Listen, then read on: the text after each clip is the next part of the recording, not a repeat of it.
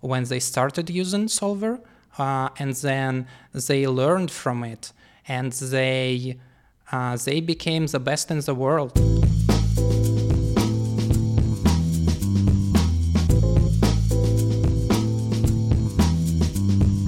What's up, everybody? Today we've got a bit of a unveiling, a little bit of a secret revealing of someone who's been in the background of poker, of some of the biggest high-stakes players, helping with some solvers and sims for some of the high-stakes games, and a bit of a wizard on the programming side of things, especially for poker, and understands it well enough to make real solvers and things of the sorts. The self-proclaimed priest of Nash equilibrium.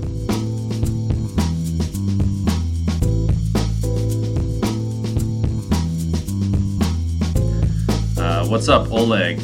I understand you've worked for, well, I know that you've worked a little bit for True Teller himself and myself, actually, and also for Raul Gonzalez. Maybe even others, I don't know. But these ones I do know. And yeah, those are some big names to work with. Don't mean to brag, but I think it's obvious. Anyway, what do you have to say for yourself as the priest of Nash equilibrium? Thanks for having me, Daniel, and may GTO be with you. Yes. Yes, I worked with True Teller and with Raul Gonzalez, indeed, and with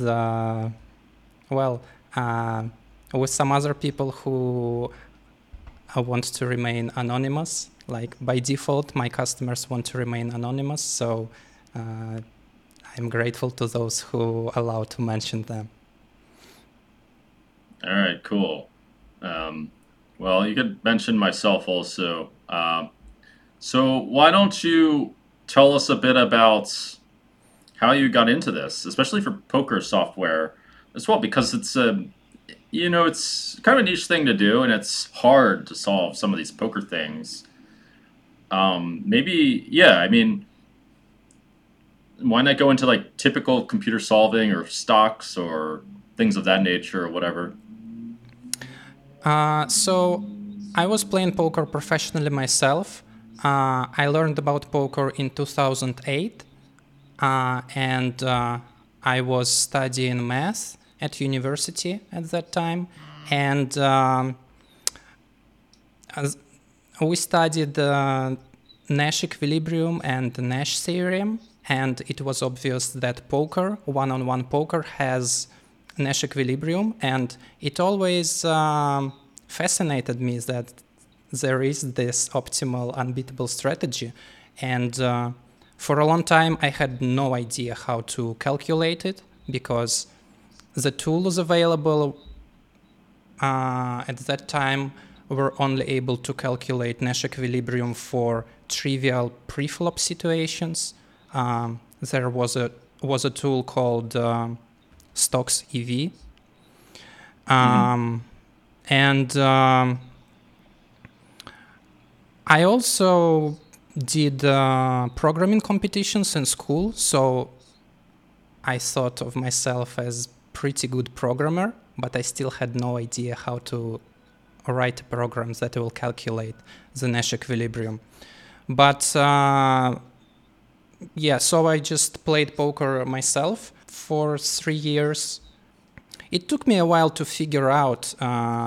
So at first I came up with my own homebrew algorithm that calculated the Nash equilibrium, and it worked for river or maybe for turn, but it didn't work from flop at all.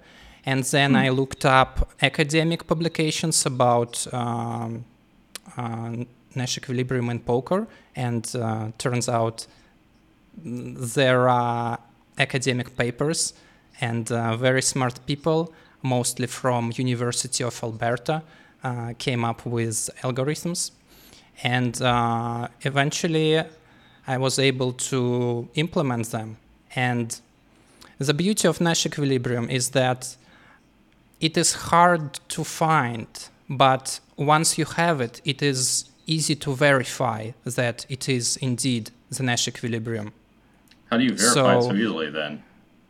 Yeah, well, if you have the strategy for your opponent, then you can calculate best response to it quite easily, because if your opponent's strategy is fixed, then with every hand you can see expected value of each action and always pick the most profitable one. And the property of Nash equilibrium is that if you calculate best response to it, then it does not actually beat it. And you can see the distance. You can see how much the best response wins against the strategy. And if you're close to Nash equilibrium, then best response to it wins very little. Right. Well, I would think that to get the process of creating the best response to something is not easy. I would think that if you can like make the best response to something, like you already like that's already like pretty powerful. That means you don't even like need Nash equilibrium in a way. You just say, okay, this person's doing this, and I'm going to make the best response to it. This is what I think they're going to do, right? Like, why not just like go straight up to the exploitative route? Am I missing something here? Yeah, you do, because when you're playing against an actual human player, you don't have access to his strategy. You can only guess, and it's impossible to write it down, right? Because poker strategy has, it depends on how many sizings you do allow, but poker strategy has millions and billions of parameters, so it's impossible to write it down. See, this is okay. So I want to talk a little bit about what I do, what I've noticed for a second. I've noticed that there seems to be like only a cluster. I mean, actually, it's true in real life too. But there's only a cluster of like viable options that are really that different from each other. They kind of they just the possibilities kind of like cluster around each other. And there's only really like I don't know like 30 total lines really if you count like all the small bet like third pot or overbet or whatever it is. Like it's definitely feasible to work through them all. And secondly, you can kind of there are 30 lines, but then there are 2000 turn and river combinations, and then you have 200 hands. It's too much. Even those you can cluster quite a bit. I mean, when I play, for sure, I don't like think to myself, it's probably like 10 different flops or whatever it is, maybe a bit more, but like they don't change too much. I mean, there's nuance to each of them, of course, and that's where the real understanding comes. All right, well, I want to just mention one more thing. It's that you can't predict your opponent's strategy totally, and I definitely use GTO quite a lot myself, but you can, a lot of people do have, like, I've noticed there's very strong population tendencies, and I tend to account for those more myself and then resort to GTO for all the spots where I can't pick for situations. But otherwise, GTO, especially for like limit games, there's not a whole really good luck with like figuring out too many exploits for that one. Dan, and another thing about best response is that best response is extreme. Let's say you're able to write down the strategy of your opponent, and it turns out that he overfolds slightly, like he overfolds 3% compared to the optimal. The best response is going to bluff every hand, because that's the best response. And does it make sense to you? Yeah, I guess that makes sense, but well, actually no, it doesn't, because I would think to myself, okay, well, yeah, I could bluff like this every time, but maybe they overfold even harder, based on the permutations that come out later. So, like, maybe I would say, okay, well, yeah, I would overbluff a little bit, but because I know he folds like really, really hard when, it just goes like check, and then he checks again or whatever, then I might bluff harder, now start really taking the hard exploitative route. Yes, you're not going to bluff 100% on the flop necessarily, but for example, on the river, best response is probably going to bluff 100%. Oh, I see that, yeah. That's because there's no further, possibilities. But if there are further possibilities, you need to compare, to go through all of the little, like, trees to see what's actually better. Yeah. So, like best response, it's useful to measure quality of Nash equilibrium approximation, but for the actual play, like it's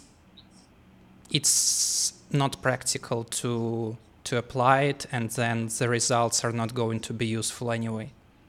Sure, sure. Okay. Well, why don't you tell us about when did you actually make the first solver? Were you like one of the first guys who made well, how early to the game were you? Were you like one of the first ones to the Hold'em scene of making solvers? To the best of my knowledge, I made the first solver for No Limit Hold'em. It was Really? early 2013. There Oh, really? were academic programs, like there is annual computer competition for AI in poker, and so some programs were created to participate in that competition, but to the best of my knowledge, there were no software you could study with. Oh, so you made a solver, but you couldn't really study with it. It wasn't visible what was going on. Yeah. So first, so when I did, so I was struggling to calculate the Nash equilibrium, the strategy itself, and once I got that working, I started to market it to customers. I approached high stakes poker players one by one, and initially I thought that I already have the product, right? Because this is the Nash equilibrium strategy, and you could view it like you could view a chart for every spot. But I quickly learned that it is not enough to have the strategy. You need to have a good interface.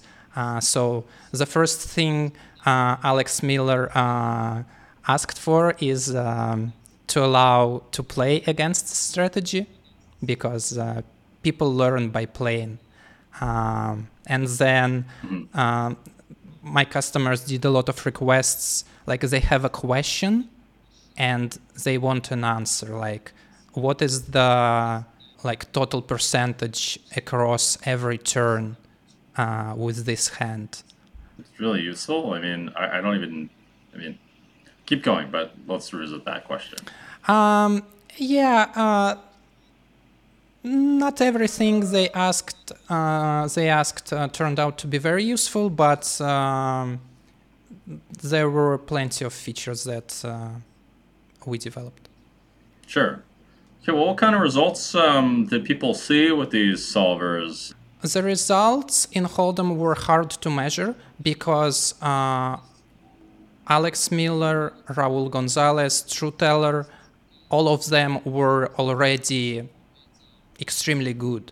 So for No Limit, results are hard to measure, but we had 1.5 years contract, and well, they were happy enough with the product to keep paying for it every month, and yeah, I think they moved up slightly, like in stakes and confidence, and they started to fight more pros. I didn't know that there were solvers out this early for the No Limit games. I heard some stories, but at some point I became aware of some ranges that seemed to be pretty close to what came out to previous solvers. Although, or I mean, it's one of the more public versions of the solvers, I should say. And so, what was everyone like? Was everyone like 100% on board with the whole idea that solvers were good? Was it just always like people just committed to them 100%, or what? No, it was a long process because in 2012, many people. Well, there is an infamous topic on 2 plus 2 in 2012 or maybe 2013 where people argue whether Nash equilibrium exists in No Limit Hold'em heads up. Oh yeah, I remember this. Was the stupidest fucking thing. I mean, it was Yeah. pretty obvious that yes, it exists. But people argue like really stupid point of views without really knowing things quite a bit. Why don't you go into that? Tell me more about that. I have a Tom Dwan story related to this, by the way. The 2+2 topic I'm referring to, it was with Tom Dwan. Tom Dwan. Like, didn't you offer him a bet about? No, someone else did. Someone else did. So Ah, someone else offered to bet him about Nash equilibrium. I learned about this later, by the way. I heard it more from the source. I heard it from I forget actually. I forget who I heard it from, but someone who started a hedge fund in New York. I remember this. I looked at their hedge fund, but I need to find them out. Find out their information again. But they told me that Tom had a bet, and then Tom hired this dude, Ishan, who was an MIT mathematician. Ishan Chuk, something like that. He was an Indian. I met him to prove that Nash equilibrium does not exist in poker. He paid him about $5,000. So what ended up happening was Ishan came back to him and said, "Tom, you're wrong. Sorry." And so Tom did not bet, and Tom gave the guy $5,000. That's the story. oh, that's smart of Tom. He did the research before the bet. Well, that's too bad he's not as smart as some other bets I've heard that he's made that were a bit more special. Uh, actually, I guess I can. I'm trying to think if I should say. I don't want to like hurt him too much. So okay, I'll give some cliff notes. So there was another bet that Tom made where he bet on the outcome of a flush happening, and another against another well-known professional. I believe it was against Elton. Actually, I don't think there's a big deal with that. Elton, well, you'll see. So there was some big money being bet, like some really big money, and not all of Tom's action was himself, and the other person came along and said, "Are you sure, Tommy, that you're right? Like these guys aren't really just gambling here. I don't think it's Elton and the other guys. It was multiple people betting against Tom." And Tom was like, "No, no, no, I did the math, dude. I did the math. It's right." And it turns out that Tom's math on the percent chance of a flush hitting was wrong. All he had to do was Google it. And so Elton's side did Google it, and they found out that Tom's wrong. I just bet like massive against him and printed huge EV. um, but Tom also, I guess to his credit or apparent credit, he if we're gonna like throw Tom under the bus, we'll also mention a time where Tom was the genius. There's a couple times actually. Once against True Teller himself, I bet on True Teller's side because I knew these stories of Tom making mistakes. Tom Dwan, to reiterate, and True Teller was wrong. And so I bet that True Teller was right. The math genius who went to the MIT version of Russia, and somehow Tom was right for that. Then won money off me that way. And Tom bet that he could beat the limit machine against a bunch of people and including myself, and won something like $400,000 or 300 something thousand dollars from me and others in the limit machine, and somehow succeeded in beating it in limit hold'em, which I think he won like 800K plus or whatever it was against a whole corporation of people. Somehow, I That's don't even impressive. understand. A limit machine in Las Vegas, it should be pretty good, right? But maybe it's just not very good against actual pros, and it's just good against like random people and makes like big mistakes. But yeah, Tom had some wins and some losses for some big money when math was involved. But yeah, go ahead with we're talking about the solvers and how people Yeah, when I were not so approach good people, with them. like people are skeptical initially because they never saw a solver before. They never heard of a solver before. So people are skeptical.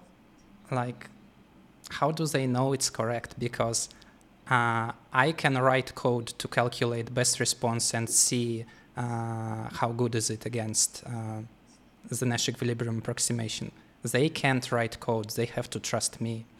So, Right. and um, what convinced TrueTeller is that solver used a line like when you check call flop and then turn card is paired, like low flop card is paired, and there is a gut shot or a flush draw, and then out of position players he bets because like he balances trips with semi-bluffs. And it was a line that nobody used, but Truth Teller in his he was working on the game and he had a suspicion this line should be used, and then Solver used it. So at that moment, Truth Teller realized that the program is actually quite smart. And what about the others? So Alex Miller was interested actually because he was at that time he was trying to develop a similar program himself. Like he hired some developer, but it wasn't going so good. But Alex knew that this should be possible. He knew about University of Alberta papers. That's the University of Alberta has a computer poker lab, and most of the researchers in computer poker, they came from University of Alberta. And then, for example, Raul, initially he was so skeptical that he ignored my DM on poker strategy. But then after he started using it, it started to make sense. So another funny thing about selling a solver is that people who are extremely good and who are close to Nash equilibrium already, they are more excited to use the solver, because to understand the logic behind solver strategy, you need to be close to it. And I think that's why when I approached some NL2K players, so at first I approached a couple of my friends who were playing NL2K, and they were like, well, how we're going to use it? It is so random, we don't understand anything. But then when a player of Raul's caliber starts using it, it makes sense to him. The strategy of the solver, it makes sense to him. That makes some sense, because it's the further something away, the further away your own way of understanding is to something. This actually draws up a lot of parallels between me and actual ancient texts. By the way, I want to go into that a little bit, just because that's more my ideology, and I think that the solver dynamic between poker and the and AI actually does reference something in the real world. That's a bit of a tangent, but I want to talk about when I first realized the solvers were useful. For me, I kind of always knew that they probably would be, and I already used some logic to exploit my opponents. I just looked at the stats and said, okay, they're folding too much in this spot. I'm going to keep exploiting them because I know they're folding too much. And I look at all the spots and I break down someone's strategy and do this. This is what I did against Tom. Tom got quite a bit better actually, but Tom had a lot of spots where really you didn't really need to do something too complicated to see he had some holes in his game. And so I just kind of looked at that. I mean, I was winning 57% or some crazy amount of hands against him. How the he beat me in the challenge? And it's just that's kind of I think the basis of a lot of my strategy way back in the day was just, okay, math says I'm winning money here. It looks like I'm winning money. It feels like I'm winning money against him. Okay, and then the solvers came along. They made a lot of sense to me, but as I said, I was lazy to implement them until I got smashed, as that does change the Tenger course of direction. And so I started looking, and I started realizing and thinking about the lines that I use, and I realized, holy shit, these lines I haven't been using. And I could see, with the responses that they gave, that by this time I was using PyoSolver, and the responses that it gave made loads of sense. And I was like, okay, there's something here for sure. And I got convinced pretty quickly, and fortunately enough, I went in an upswing the moment after I started using it. I want to actually draw a parallel to something in the ancient texts of this that's a bit relevant, in fact, because I believe that there is, in fact, a GTO solution to ethics in life, and that I kind of discovered, in fact, that I had my own logic going around the entire time, and I had the exact same kind of like relationship of how I learned that there was something in the GTO of the solvers with the sort of something in the GTO of the ancient texts. But specifically, I wanted to look at Hinduism, which is more like a real life application of these theoretical morals. Yeah, I I don't know if you agree with me that there's a GTO solution to ethics, but I think there is. I think there's something like thinking about it more. Do you even agree with this idea? I think the problem with GTO in human life, in the real world, is that even to write down utility function is Hmm. super hard. And if you don't have utility function, you can't reason about GTO.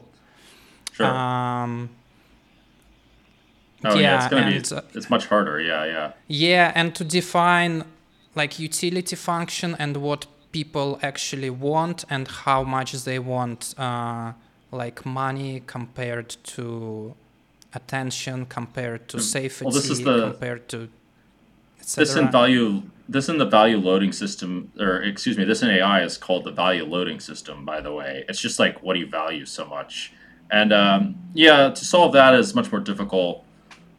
For sure, and this is kind of why it's quote unquote unsolvable. But I still disagree, and I'm not going to get too much into this because it's too complicated of a point of view to even like lecture about. But I do want to draw the comparison a little bit, just because this was a really striking example for me personally. So I was, and it showed how like the way that ethics actually works is often different from how people think it is. You know, there's this story of this ancient like evil king in the Hinduism, and there's this prophecy that Krishna would be born from his like relatives, his nieces, from his niece. And for the longest time, this king actually behaved well because everything was good. Blah blah blah. You know, everyone can be a good person when things are easy. Everyone can play well when things are easy too. It's a similar analogy. So at some point, you know, it was decided to give him a test of sorts, which was basically a sage came along and basically taunted him and said, "Oh, like you think you're better than God Himself, blah blah blah," and like said, "Oh, like what? You're just some king. Like you're not really a big deal."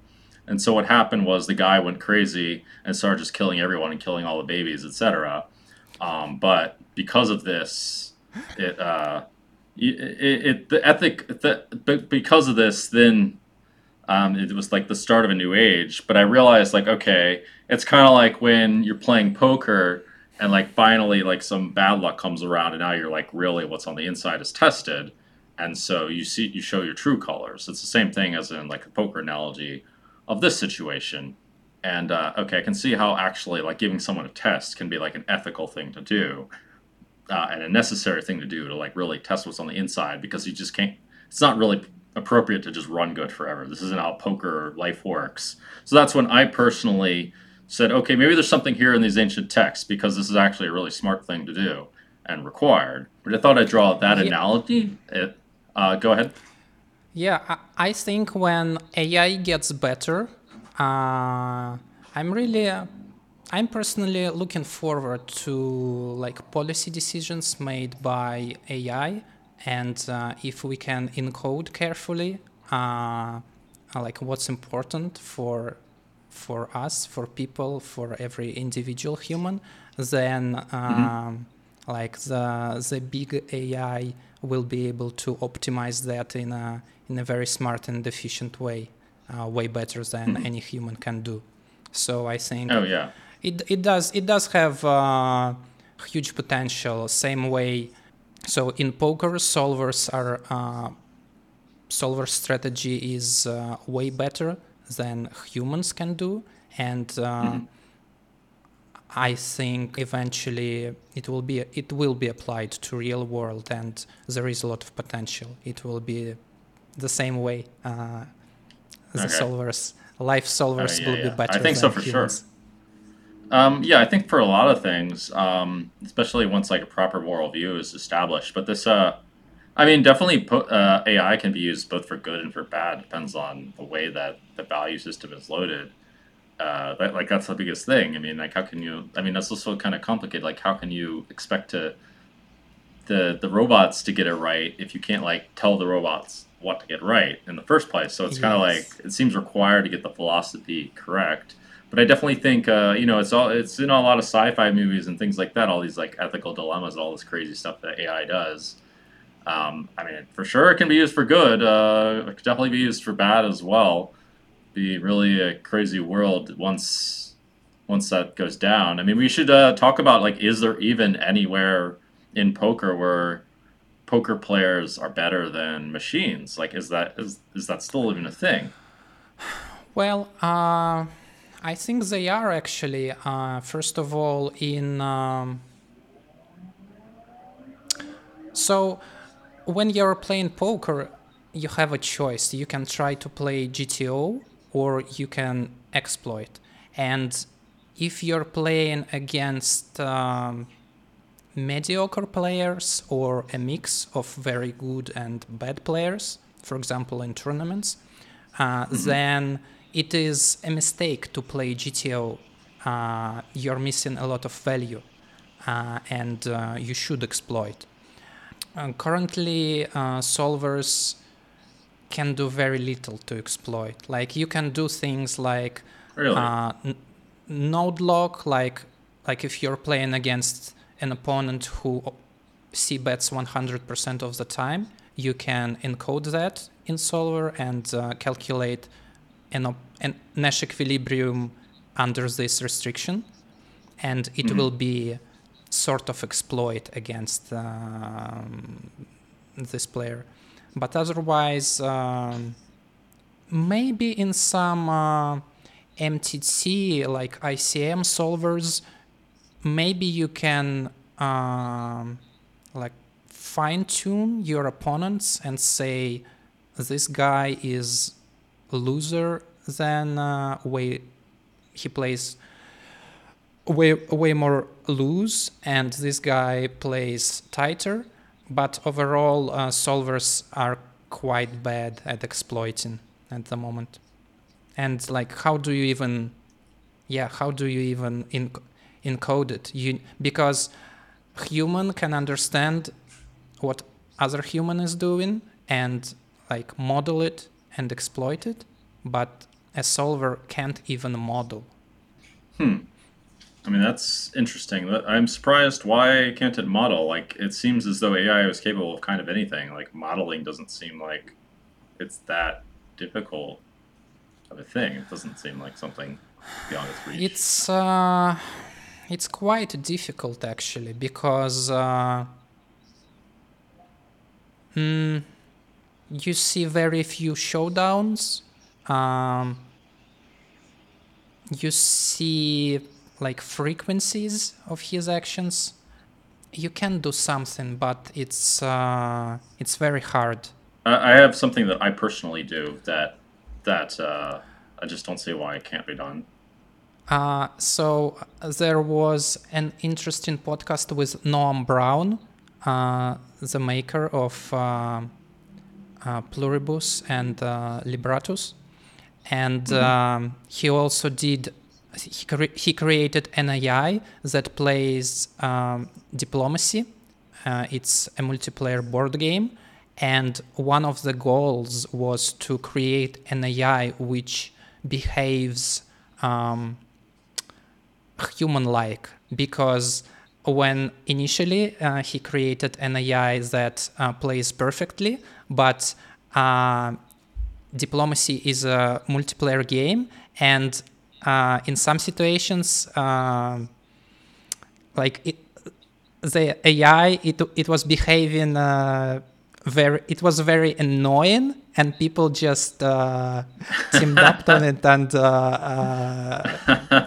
just killed them. People are So just like this guy.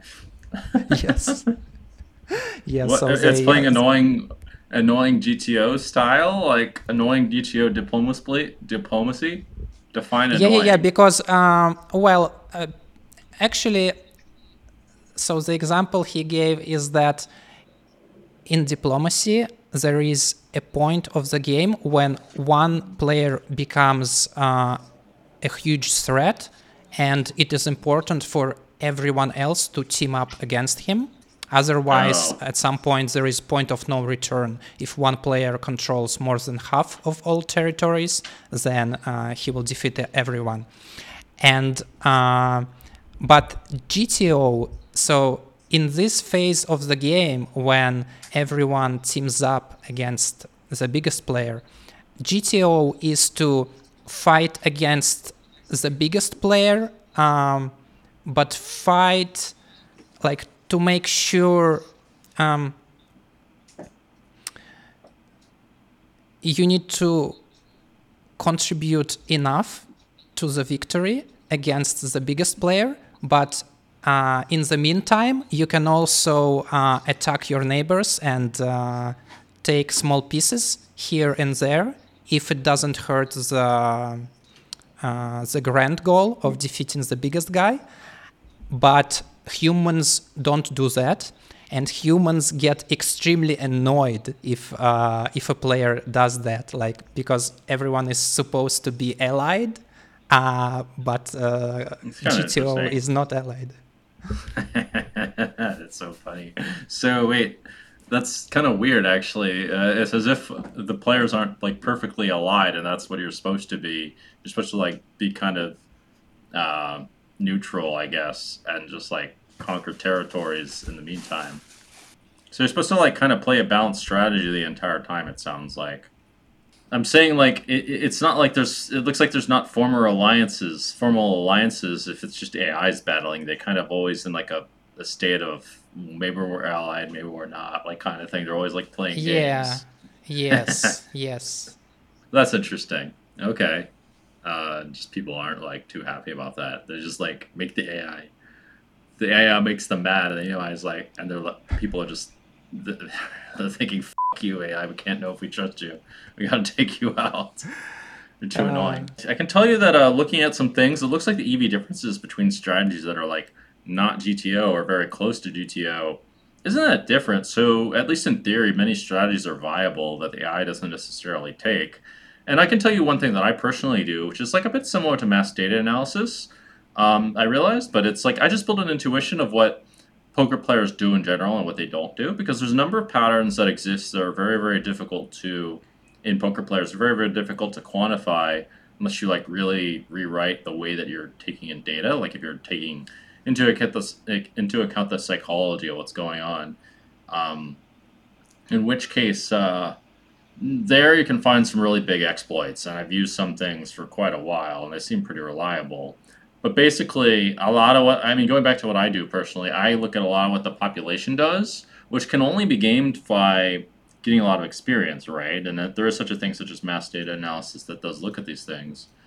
Um, but yeah, and I create like counter strategies to the default a lot of the time, unless I just know like someone's knows what I know or whatever it is that makes me think maybe I should deviate straight away.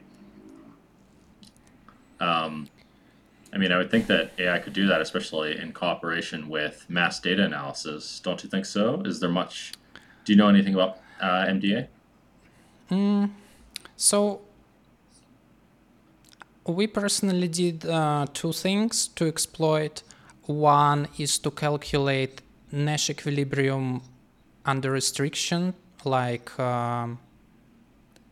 sometimes you know your opponent's pre-flop ranges, and then you know that he c-bets 100% of the time.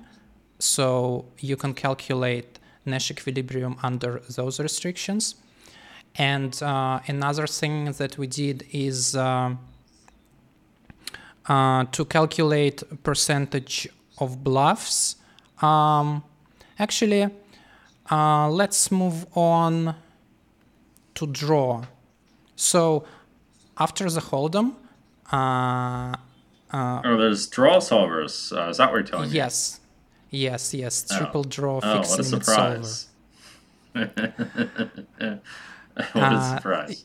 Okay, go ahead. yeah, so when when we made the deal about Hold'em solver, Trueteller told me that there is huge value in solving triple draw.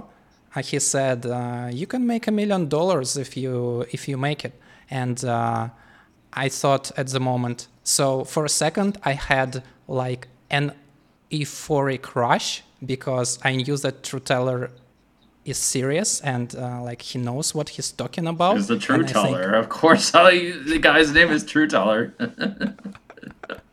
Yeah, and I think $1 million. Like I never, you want to hear that from the Trueteller?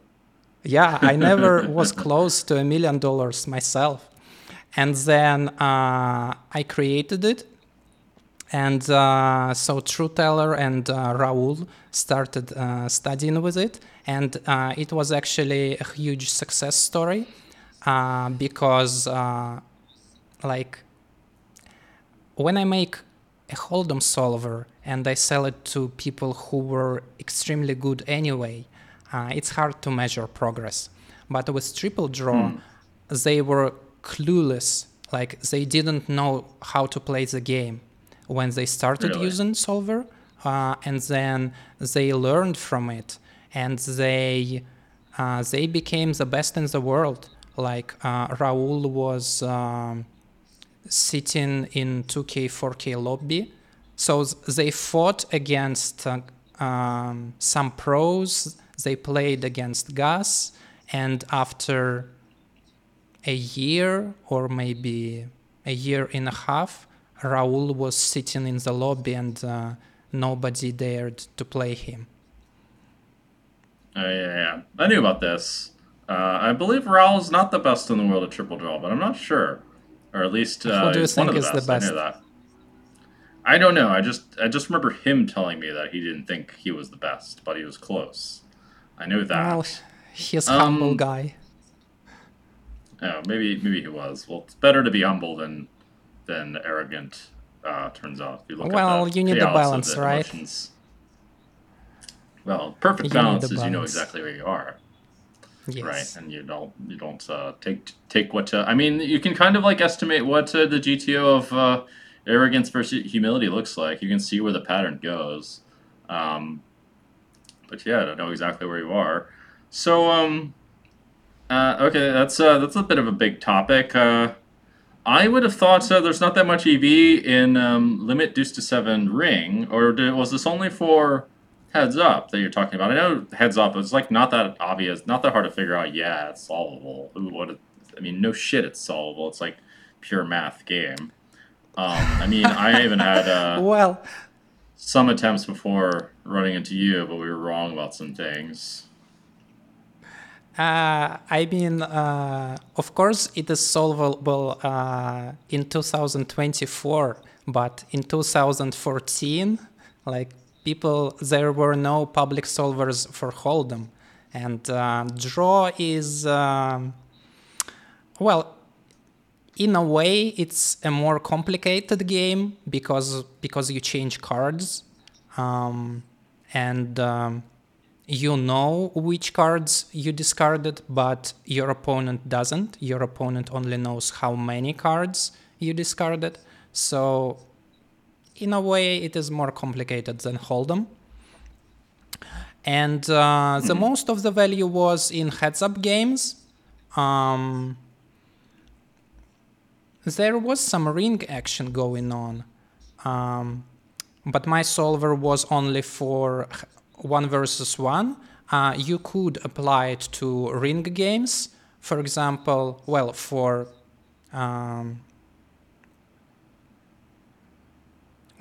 situations when the game becomes heads up, and you would need to define pre-flop ranges, or you would have to define open range on a ring, and then the solver would calculate optimal big blind defend range.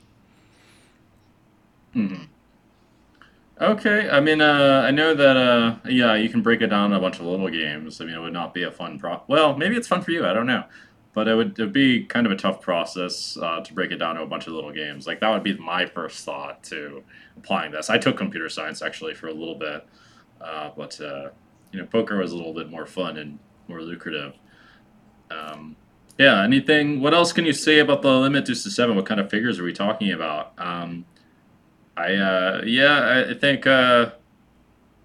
Did you succeed in making your $1 million beating with this solver? Did you? Yeah, What I kind of actually did. figures? So Can you talk about? Huh? for a while, I had 40% share in my customers' results, and yeah, they made millions, and yeah, so my share it started at 40%, and then it was going down. Yeah, eventually I made my million, and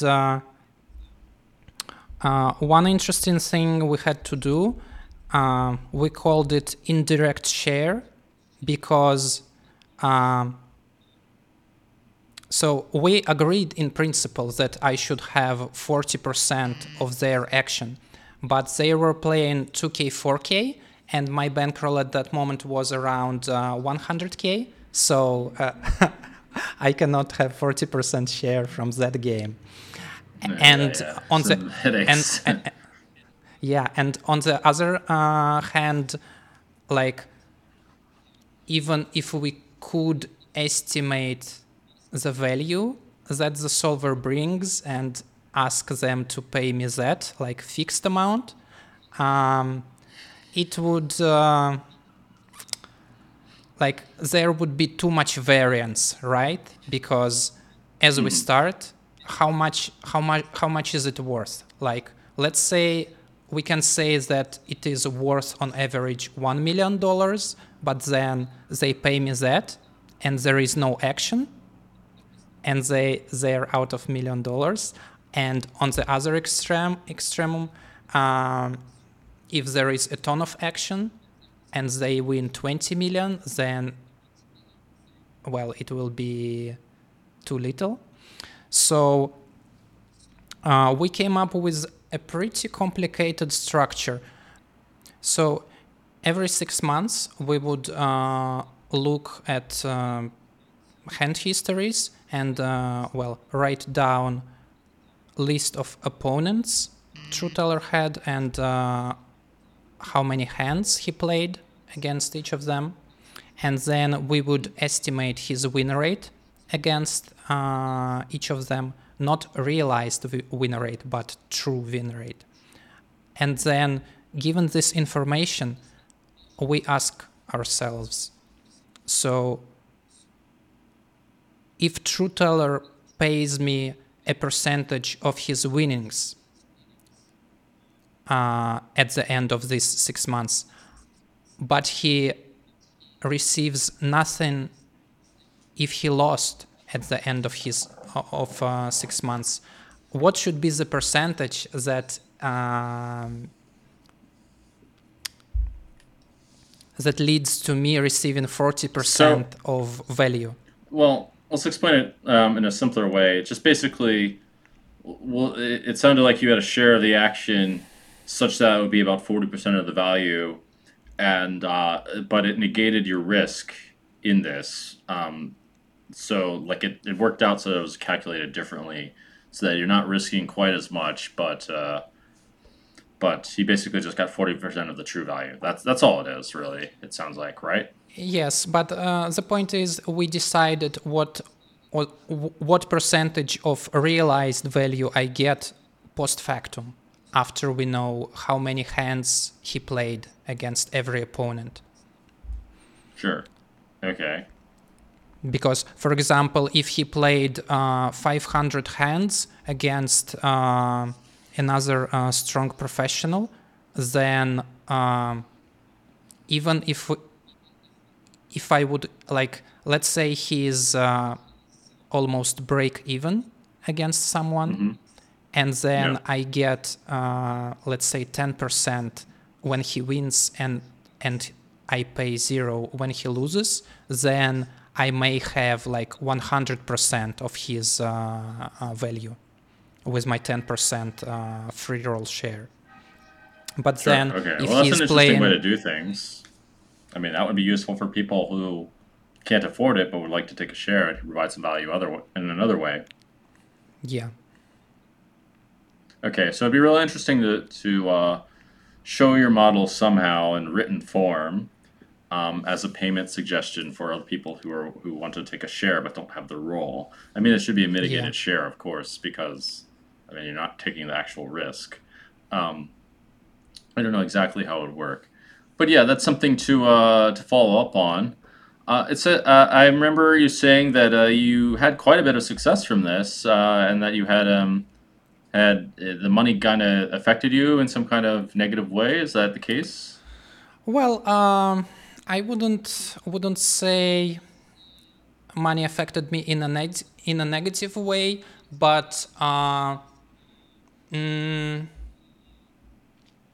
my net worth increased very quickly.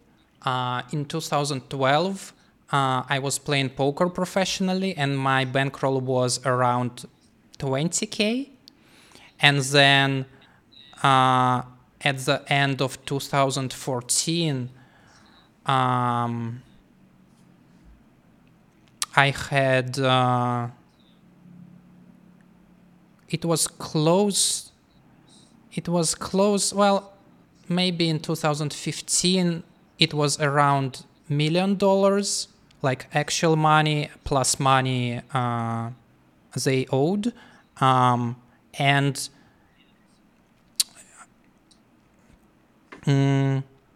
it actually takes, like, I didn't know what to do with all this money, and I was just living as I lived before, and I didn't spend much, and I thought that I'm a good, humble, and frugal, a responsible man, and like big and oh look, like I'm set for life. I don't need to work anymore, and Well, you need really a lot for that, buddy. huh? $1 million is not enough for that. Certainly, you Yeah, wouldn't it do anything with depends. it. Yeah, it depends. Okay, maybe not for life, but close to it. Like I was living in Moscow, and it's way cheaper than the US. Yeah. Um, and the problem with that is like I lost any motivation to work or like learn new things or like do anything. Like Oh. I played Oh. I played Dota. Like in 2014, I played 2,000 hours of Dota, and like it was Oh. I it don't. wasn't I fun. mean, this problem I did not have, by the way. But well, I did have it a little bit, but not 100%. More like I didn't know where to aim my efforts, but I did want to do something, and yeah, I didn't. For me, it went for a bit of a different route. Actually, uh, like partly what ended up happening with me was I got my heart broken, and this made me work on myself in all kinds of different ways. Um, so that like helped more on like the human side of things rather than the purely technical. Um, but for the purely technical, for myself, I just had this. I can tell you what went through my mind, but it's not going to be the same for everyone. There's two different things, but one was that what I was doing wasn't necessarily aimed in an it's aimed in more of a neutral direction, not exactly positive. But the bigger thing was that I had this idea in my head um, that I wanted to do something good with poker, but at some point it hit me that, well, wait, making money by itself seems like kind of an arbitrary currency to aim for because other than once that you get everything that you want, at some point you realize, well, wait, the process of making money and it seems like making a positive impact and the process of making money are just one and the same. They're just one's aimed towards positive impact versus whatever, but the positive impact lasts. It goes on. The money does not, and so it seems that that was a more potent, or excuse me, that to me was really compelling to do some things beyond that, but a lot of it was actually um, kind of innate in a way. I mean, I still think the idea of doing games and playing poker actually does lead towards the kinds of things that can be done. Um, I don't know if it did anything change for you. Two things. First, if I'm getting paid for something, it gives me a feeling of meaning and doing something useful, because like if I do something and I get paid peanuts, then Fair am I point. doing anything useful? Like if other people are not giving me money for this, then the work I've done is not important. So that's one aspect of it, and another one is I think it's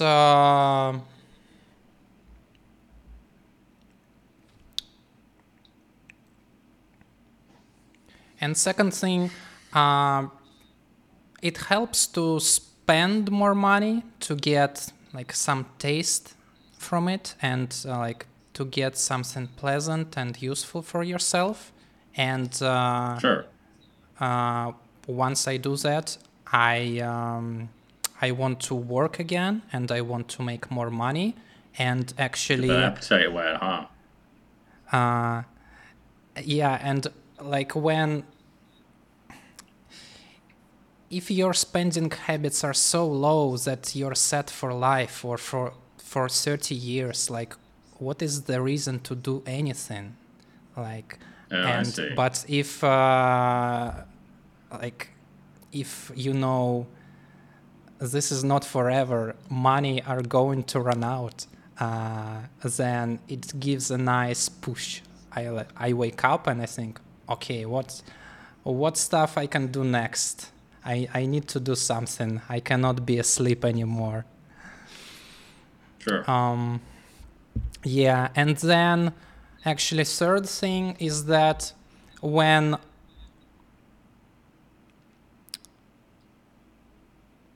I think the reason I was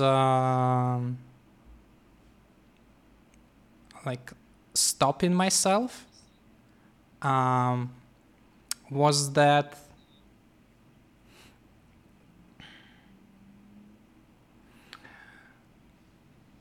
I wasn't ready to admit that there are way more successful people out there, like players, businessmen, researchers, other solver makers, like people who did the public, like for example, GTO wizard guys, like they have amazing product, amazing algorithms.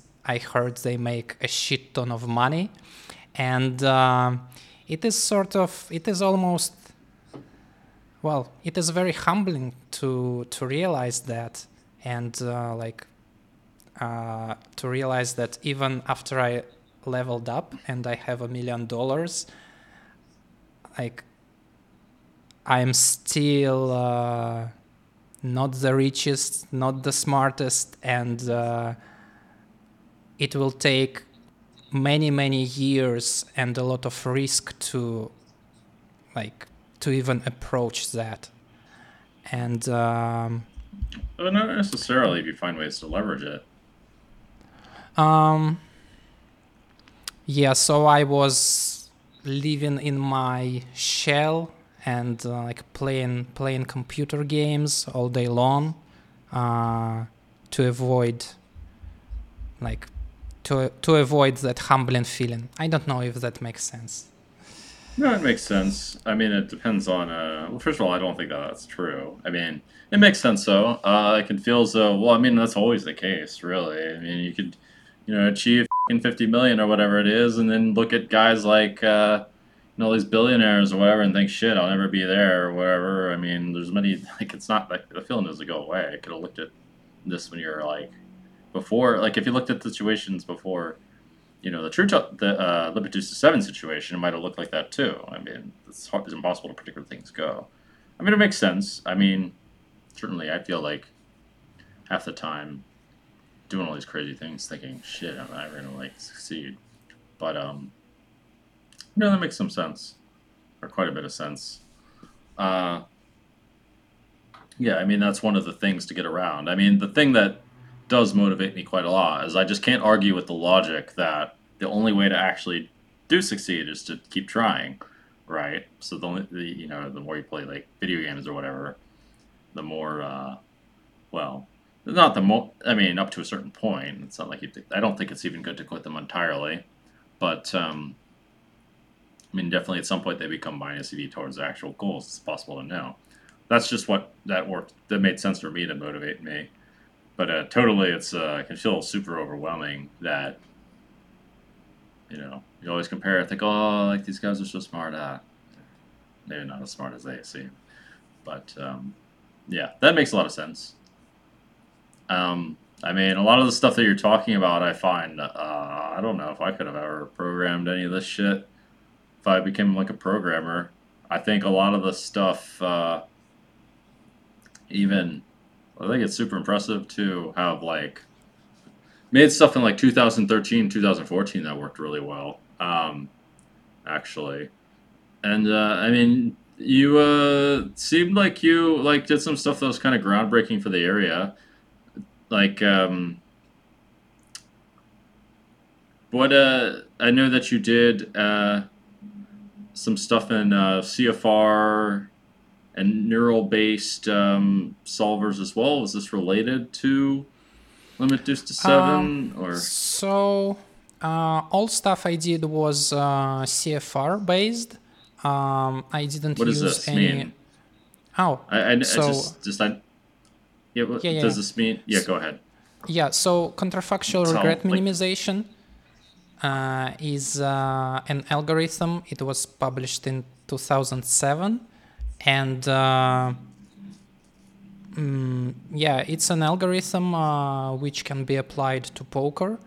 I believe it was designed specifically for poker, um, and it doesn't use any neural networks, and the algorithm is guaranteed to converge to come to a good result after a number of iterations.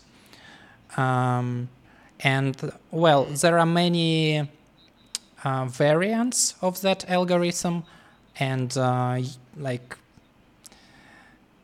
you need to find a way to apply it to every. You need to implement it separately for each game, and mhm.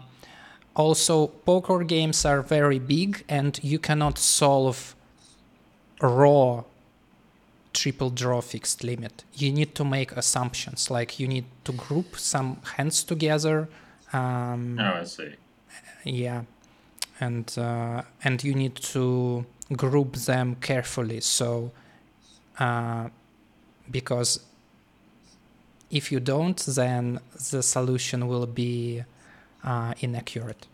I think it'd be interesting to hear. Like, do you think there's other kinds of solvers out there besides Deuce to 7? Maybe like limit, like pot limit, or not pot limit. Single draw, like that kind of stuff. Maybe a Yeah, limit you can hold'em. surely solve, well, single draw is easier than triple draw. So single draw heads up is easy. For 6 max games, it's tricky. I think no limit single draw 6 max is doable. Triple draw 6 max, it's harder. Well, there should be a way to solve any game, but like triple draw 6 max is pretty hard. Yeah, no limit like 6 max is solved. I think Omaha 6 max Really? should be more or less solved. Should be more or less solved as well. Yeah, it is. It's nice to verify. Like in 2015, Pio Solver came out, or something similar, and it was the moment of truth when we compared my solutions with PioSolver, and Really, I was yeah. pretty sure. Yes, we were pretty sure that my solutions are correct, but it was nice to verify and see that they match perfectly. And it was the same with OpenFace Chinese when yeah, it's a nice feeling to confirm that all the hard work and all these layers of algorithms and optimizations and assumptions, they all come together and they produce the precise result. I'm out of time for now, but it's been great having you, Oleg, and Yeah, having thanks for your having insights me. into the world of solvers and poker and seeing what AI is really capable of doing. I do have one more question, if you could answer briefly. Do you think AI could help stop cheating, help stop bots Uh, itself, and stuff like that? Or where? Yeah, I mean, I think botting is often cheating when it's against the service and like minimally the gray area or the minimally the point where it's not the yeah, spirit of the I game. mean, if you want to catch someone who is using solver during the game, uh, you need to have your own solver, and then yeah, you can compare, like you can compare the quality of the moves. Um, Hmm. and yeah, if you don't have your own solver, it's impossible. Like, how do you know? Uh, and and for bots, well, there are different methods. You can do some. Well, the most basic one is some statistical stuff. If there are many accounts playing similarly, and there is more advanced stuff. And I think it's important to discuss that behind the closed doors, because if if I if we do it publicly, then the bot makers, they are watching this and they will adapt. So Hmm. um, uh, No, like interesting. Okay. if anyone out there is looking to make their platform safer, or if there is community effort to detect bots and to exploit them, uh, I'm available for consultations and I can help. Okay, that's good to know. Okay. All right, guys. We'll reach out to Oleg for some solver work. Sounds like for just a seven and other kinds of queries and helping to stop cheating. That'd be really great as well. And yeah, let's see if we can get the algorithm you mentioned for creating the indirect piece. That would be really useful for people. Maybe use that Yeah, as a rate for figuring I that need out. to do I need to do a write up about that. Yeah, please. Actually, I would be interested in that because I have a similar kind of problem. All right. Well, thank you, Oleg. Thank you, Dan.